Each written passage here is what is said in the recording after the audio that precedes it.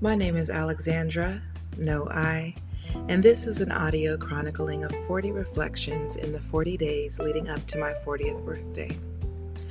While I am speaking from my own perspective, I invite you to join me in reflecting, implore you to share with friends who may also benefit from this type of reflection, and simply extend the offering of an opportunity to be your best and most authentic self.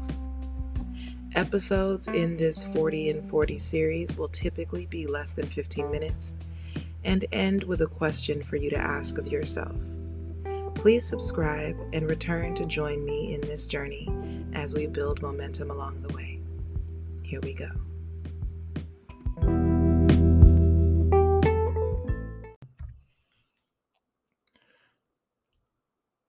When you find that you've gotten out of alignment, as much as we talk about self-medicating, I think there may also need to be a conversation about self-regulating. And that is when the things that you know work to keep you in balance. For example, I know that I do well when I get sufficient sleep, when I drink a good amount of water, when I have like fresh produce in my daily intake, because that helps to keep me regular. um, and there are other things, physical movement. I feel more balanced when I get my daily prayers in.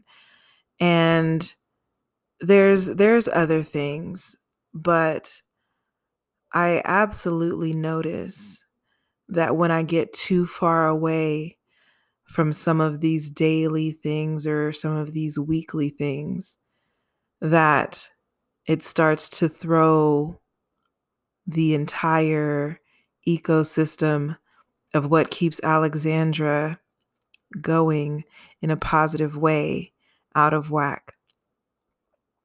Do you have this kind of list? The things that when things are clicking on all cylinders, when things feel good, mind you, balanced good, not manic good, but good, sustainably good. What is included in your routines? How much sleep do you need? How much water do you need? How much social interaction do you need? How much movement do you need?